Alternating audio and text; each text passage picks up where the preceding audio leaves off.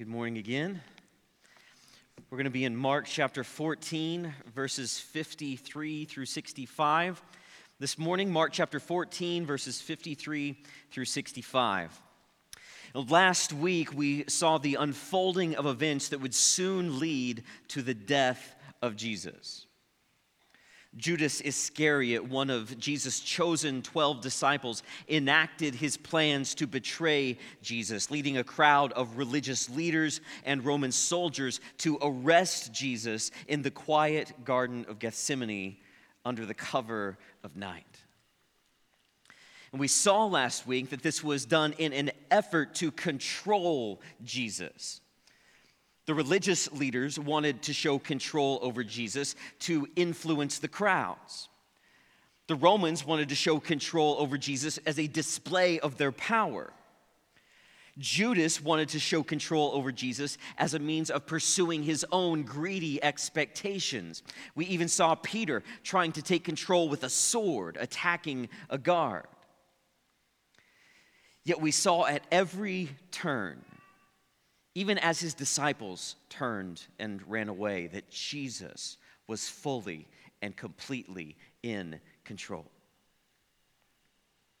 And now at this point, Jesus has about 15 hours to live. In fulfillment of the prophecy centuries before by the prophet Isaiah, in Isaiah 53, 7 through 8, he was oppressed and he was afflicted, yet he opened not his mouth. Like a lamb that is led to the slaughter, and like a sheep that before its shearers is silent, so he opened not his mouth. By oppression and judgment he was taken away. Now in today's passage, we're going to see the first stage of the Lamb of God being led to slaughter and how oppressive his judgment truly was. We're going to see the cowardice of the religious leaders.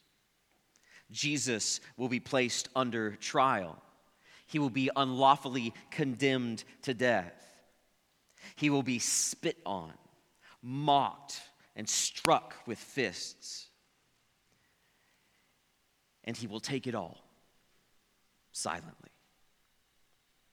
Yet as he is condemned, Jesus will give a confession and a warning that not only defines who he was as the Christ, but raises a question that still echoes to us today.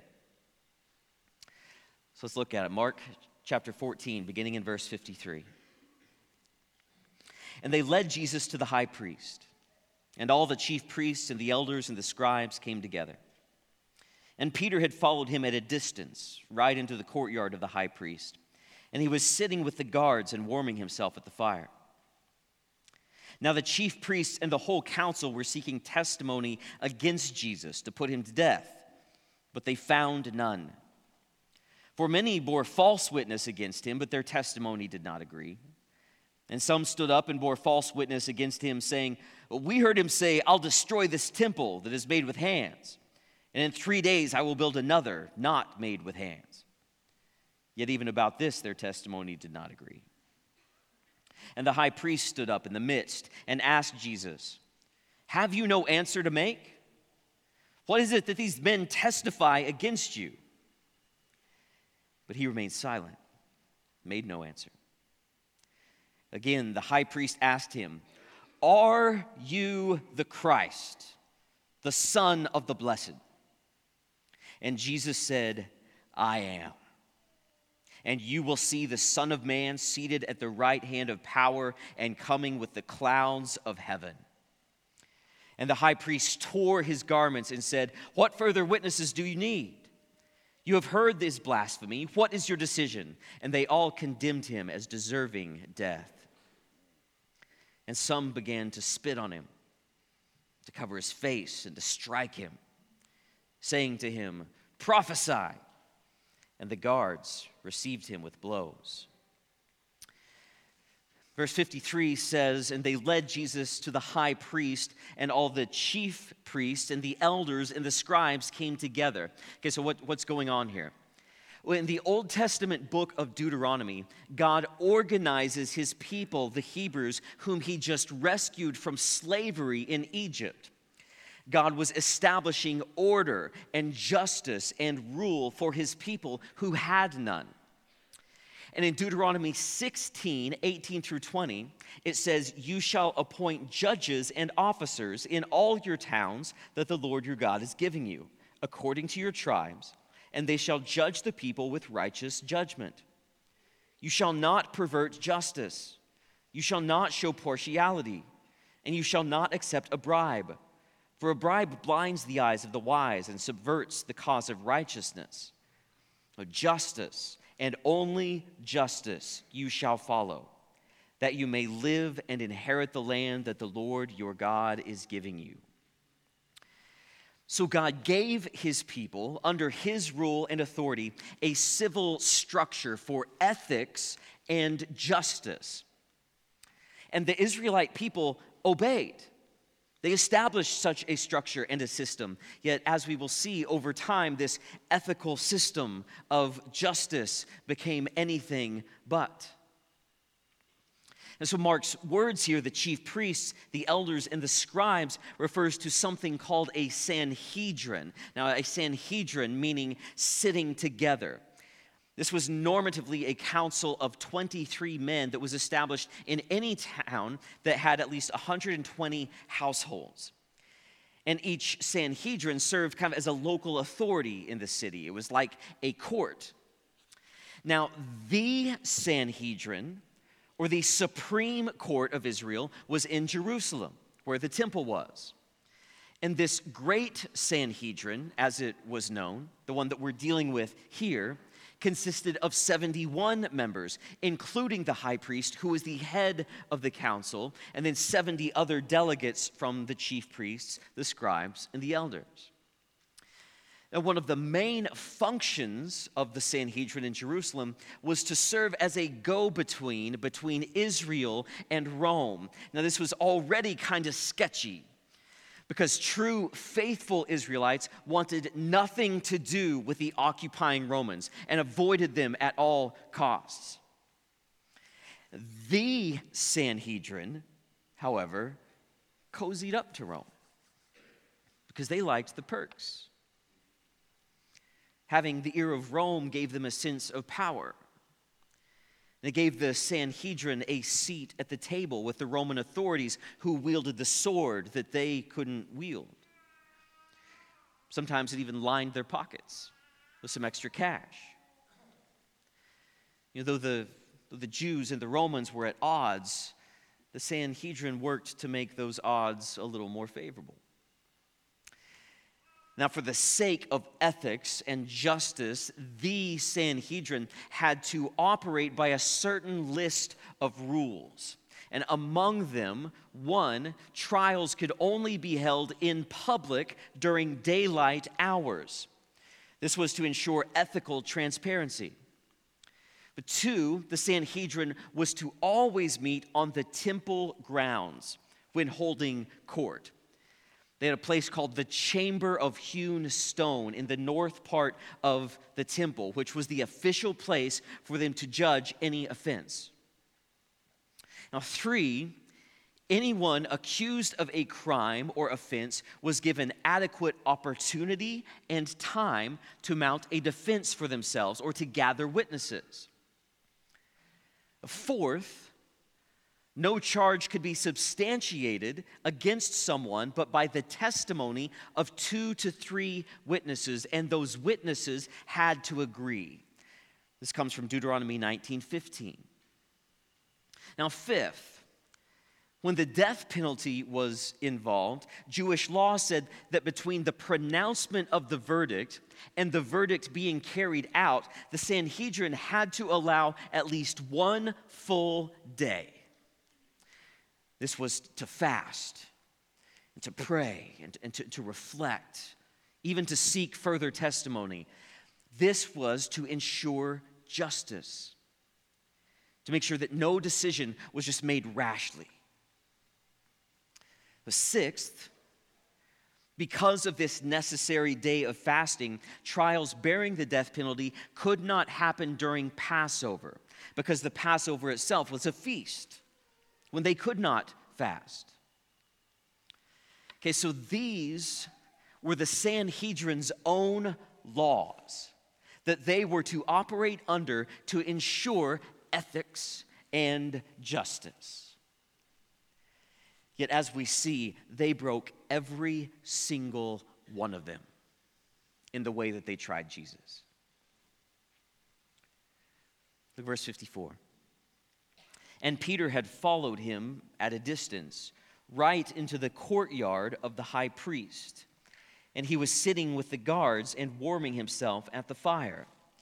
Okay, so first we learned that the Sanhedrin came together not during the day, but in the middle of the night, right after they had arrested Jesus on the Passover, violating rules number 1, 3, and 6. Now, second, we learned that instead of going to the temple where their trials were supposed to take place, they went to the high priest's house, to his courtyard, violating rule number 2. The high priest at the time was named Caiaphas. And whereas high priests were only supposed to serve about 4 years, Caiaphas served 18 years. And it wasn't because he was such a great high priest. The entire priestly system had degenerated into corruption and was run more like a mob family than anything. And the godfather of this high priestly mob family was a man named Annas, who had served as high priest many years prior.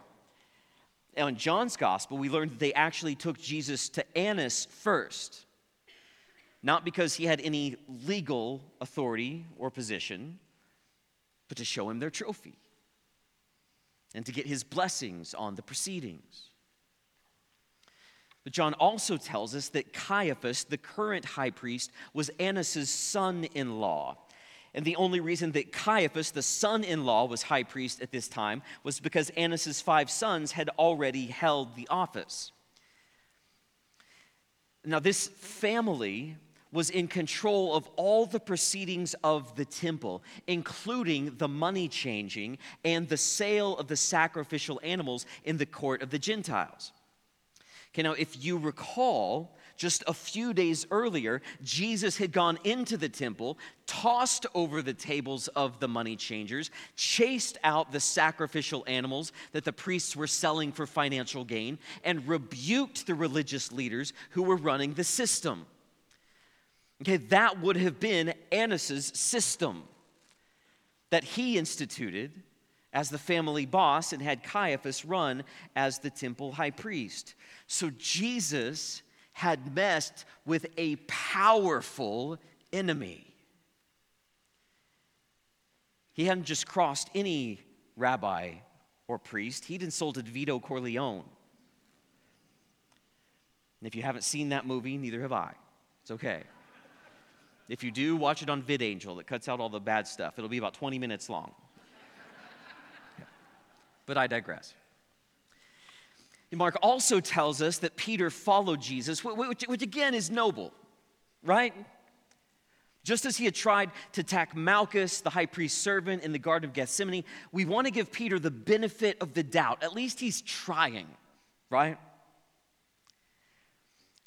But notice that Mark says Peter did indeed follow Jesus at a distance. Peter was sort of noble, kind of putting himself in harm's way. But he was going to do so at a distance. He wasn't going to actually say or do anything. He was more there for moral support. But of course, next week, we will see what happens to Peter by that fire as he is warming himself. But in verse 55, Mark jumps back to this farce of a trial that is taking place at the home of Caiaphas. Again, not in the temple, not in the chamber of hewn stone, which was the law, but at the high priest's house.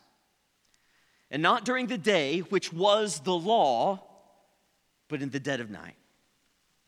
Also, not during any regular day, which was the law, but during the Passover. Every aspect of this religious trial was shady, illegal, corrupt, and unjust. Look at verse 55. Now the chief priests and the whole council were seeking testimony against Jesus to put him to death, but they found none. For many bore false witness against him, but their testimony did not agree. And some stood up and bore false witness against him, saying, "We heard him say, 'I'll destroy this temple that is made with hands, and in 3 days I will build another, not made with hands.' Yet even about this, their testimony did not agree." So Mark says they were seeking testimony against Jesus to put him to death. In the Greek, this seeking testimony is the word zetion, which always carries a negative connotation. Okay, they were not just seeking information, they were trying to dig up mud on Jesus. But as Mark says, they found none. Okay, don't skip over this too quickly. Had Jesus sinned, had he truly been trying to lead a revolt, or had he abused his power in any way, there would have been a charge, and they would have found it. Yet no official charge or credible evidence could be brought against Jesus. So as a result, these religious leaders resort to inciting the people to break the 9th commandment, which says, "You shall not bear false witness against your neighbor." But rather, Mark says, many bore false witness against him. Mark even gives an example. Some said, "We heard him say, 'I'll destroy this temple that is made with hands, and in 3 days I'll build another, not made with hands.'" Now, was that true? Did Jesus really say that? Well, sort of, not really. In John 2:19, Jesus answered them, "Destroy this temple, and in 3 days I will raise it up." And in response, in verse 20 through 22, the Jews then said, "It has taken 46 years to build this temple, and will you raise it up in 3 days?" But he was speaking about the temple of his body. When therefore he was raised from the dead, his disciples remembered that he had said this, and they believed the scripture and the word that Jesus had spoken. So did Jesus say that he would destroy the temple? No. He said they would destroy the temple, meaning they were going to kill him, the Christ, God the Son, the true and better temple. But in 3 days he would be raised up. Jesus was predicting the very things that were now taking place. And that was the best they could come up with. Twisting some words that didn't even constitute a crime, but might make Jesus look bad. And even then, they couldn't get their witnesses to agree. Breaking rule number 4. So despite their greatest efforts, the religious leaders came up with nothing against Jesus. Verse 60. And the high priest stood up in the midst and asked Jesus, "Have you no answer to make? What is it that these men testify about you?" But he remained silent and made no answer. So getting desperate, Caiaphas, the high priest, stands up, and since they can't bring anything credible against Jesus, tries to get Jesus to incriminate himself. Yet Jesus makes no answer. One, because there has been no credible accusation to address. But two, Jesus refuses to fight this caving straw man that they've built. Verse 61, but he remained silent and made no answer. Jesus would not give this mockery of a trial any degree of credence or legitimacy. But also notice this, and this is important. At this point, Jesus doesn't say, whoa. Look, guys, I think we have a big misunderstanding here. I'm just a teacher. I'm just a social justice advocate. I'm just sharing a message of love and peace, positive and encouraging. That's me. You've got this all wrong. Jesus doesn't say that. Jesus in no way tries to prevent this situation from moving forward. Jesus doesn't backtrack here. Even bound and standing before the religious leaders, Jesus is fully in control. Jesus knows, Jesus has, and Jesus is the truth. He knew exactly why he was truly being condemned. And finally, in verse 60, he forces them to say it. Again, the high priest asked him, "Are you the Christ, the Son of the Blessed, or the Son of God?" Okay, finally, this was the right question. This question was the only valid part of this whole charade. In fact, what Caiaphas asks is the central question of Mark. Is Jesus the Christ? From Mark chapter 1, verse 1, the beginning of the gospel of Jesus the Christ, the Son of God. To Mark chapter 8, verses 27 through 29, which is the linchpin passage in all of Mark's book. Jesus asked his disciples, "Who do people say that I am?" And they told him, "John the Baptist. Others say Elijah, and others one of the prophets." And he asked them, "But who do you say that I am?" And Peter answered him, "You are the Christ." This is the confession at the heart of Mark's gospel. This is the confession that sent Jesus to Jerusalem. And this is the confession that Jesus had even been keeping close within the circle until the appropriate time. And now he finally lets it loose. "Are you the Christ, the Son of the Blessed?" Verse 62. Jesus said, "I am. And you will see the Son of Man seated at the right hand of power and coming with the clouds of heaven." And the high priest tore his garments and said, "What further witness do we need?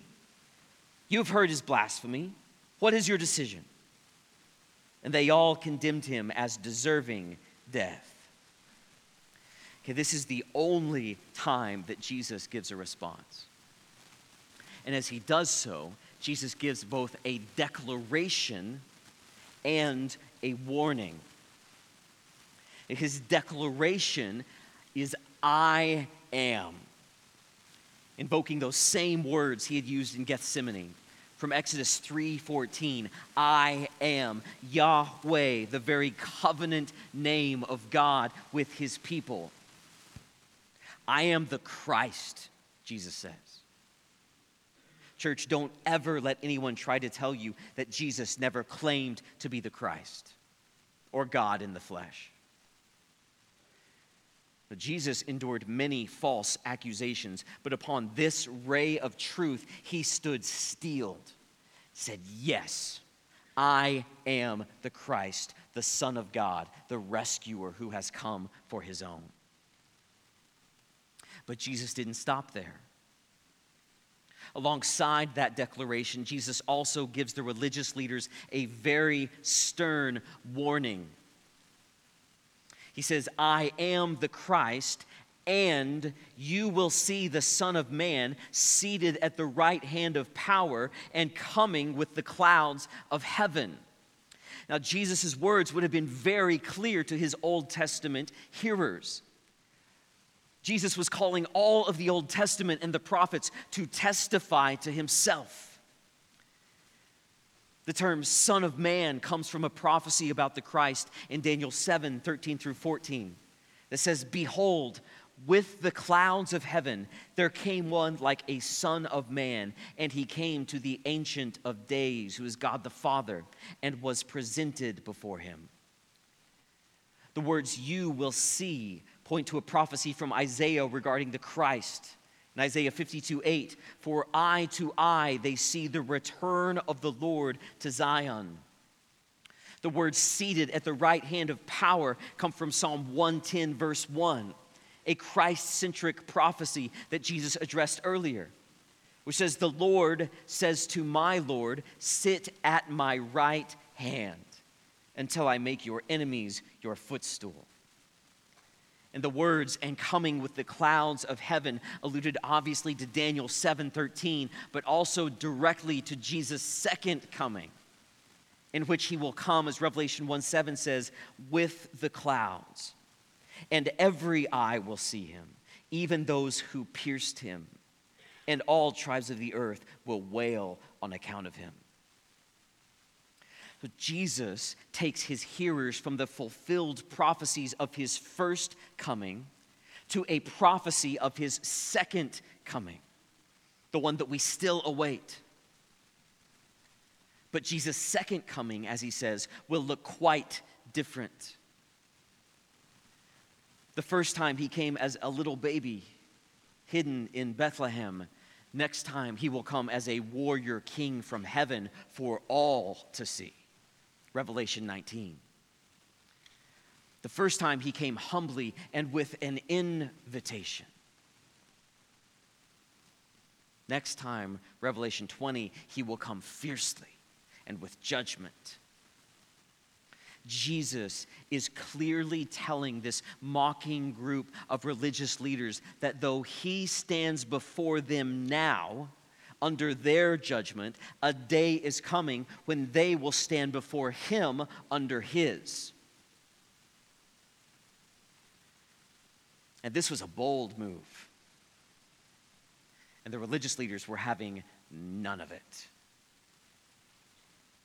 At this, the high priest tore his garments, a sign of great indignation and intense emotion. And he yelled out, "What further witnesses do we need?" And Caiaphas accused Jesus of blasphemy for claiming to be God. Verse 64, they all condemned him as deserving death. And note even this. Even in this, they're displaying the limits of their own power.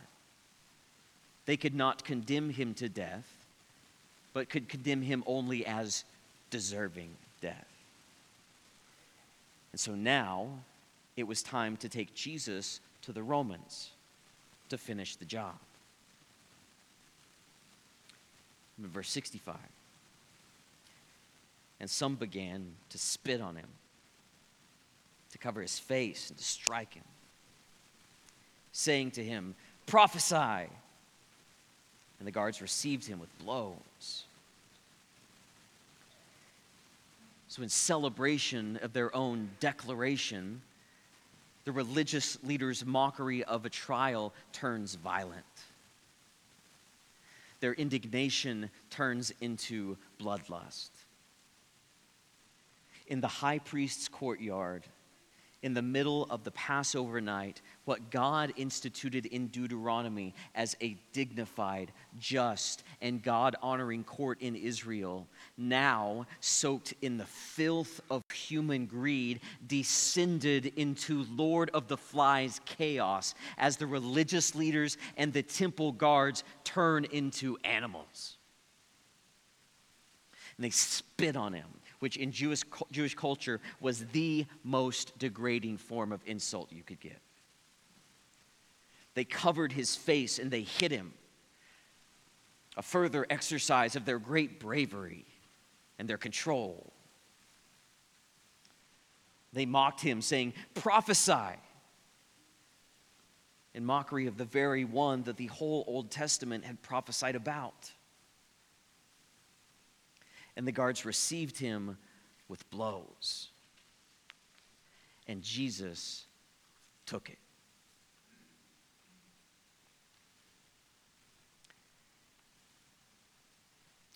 In Mark 10, verses 33 through 34, Jesus told the disciples, "See, we are going up to Jerusalem. And the Son of Man will be delivered over to the chief priests and the scribes, and they will condemn him to death and deliver him over to the Gentiles. And they will mock him and spit on him and flog him and kill him. And after 3 days he will rise. Everything was taking place exactly as Jesus said it would. And why? Because by his sacrifice, everything that Jesus came to do was going to be done. Jesus was going to lay his life down on the cross to save broken, sinful people, just like these same religious leaders who accused him. Just like these same disciples who abandoned him. Just like these same temple guards who spit on him. By his own accord, Jesus was going to be the willing sacrifice for their sins. Church, Jesus was not killed because he was too nice or because he broke social norms. Jesus was killed because of his confession and his call. I am the Christ. I am God the rescuer who has come to save you from your sin. Therefore, you must repent and believe. That's why the people hated Jesus. That's why the religious leaders wanted Jesus dead. They did not want to repent. They did not want to believe. They wanted things according to their own way. They trusted themselves. And so they killed the one who stood in their way. The Christ, the Son of God, the Blessed. And you know, that same confession and that same call that sent Jesus to the cross still echoes to us today. Jesus, are you the Christ? Verse 62, Jesus said, I am, and you will see the Son of Man seated at the right hand of power and coming with the clouds of heaven. How then will you respond to this? Will you repent? Turning from your sinful life of self and the ways of this world? Will you believe, trusting that Jesus is God the Son, that his way is always right, that it is true, it is the only way, and it is your way by the power of God the Spirit? And we would be wise to heed Jesus' warning that just as he came the first time, he is coming again. And when he does, he will not stand trial. We will. And God will be our judge. And his judgment will not be based on whether we were good enough or smart enough or religious enough. His judgment will be based on that same confession. Is Jesus the Christ? Is Jesus your Lord? Is he your King? Is he your rescuer? Or, intentional or not, do you still hold to your own sin? Your own pathway of rebellion against the God who made you? Have you surrendered your life to him? Every part of it. Having received his kind, gracious, and loving mercy, have you received this invitation to lay down your arms and to run to God your Father, who has made the way for your rescue by paying the penalty for your sins through the sacrificial blood of Jesus shed on the cross according to his own power and will? Do you surrender to him? Or do you still believe that you stand in judgment over him? That you get to decide what to do with Jesus? that you are in control. You can seek witnesses to discredit him, technicalities to obscure him, the shadows of this world to slither around him, but you still must answer this question: is Jesus the Christ, the Son of God? And friend, hear him again say definitively today, I am. And you will see the Son of Man seated at the right hand of power and coming with the clouds of heaven. Let's pray.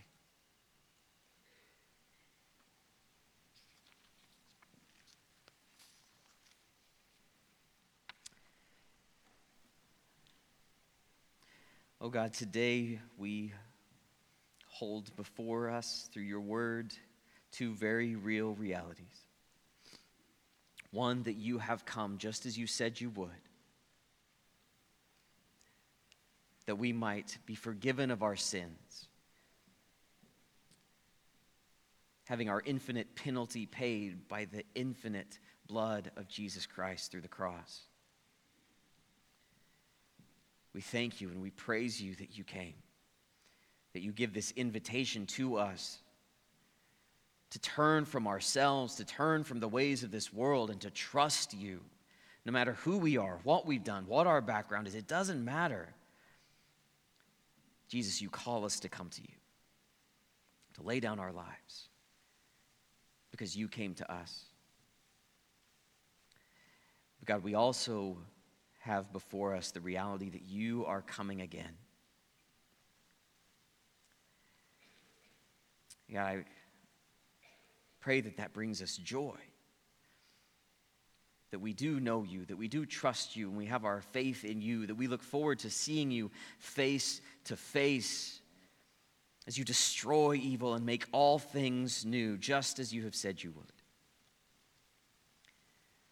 But God, I know that there are many in this world, perhaps many in this room, who think of that reality and it is not a joy. It is a fright. Because they are not trusting you. They are not turning from their sin. God, when you stand in judgment over them, they do not know what answer they will give to you. So God, I pray that today would be a day of salvation. That you would draw people to yourself. That you would bring dead people to life today. So that they too may look forward in great anticipation of your return. Having laid down their lives, living for you in the here and now. With full security that they will live with you forever after. Jesus, we ask you to do it because only you can. It's in your name, Jesus, that we pray. Amen.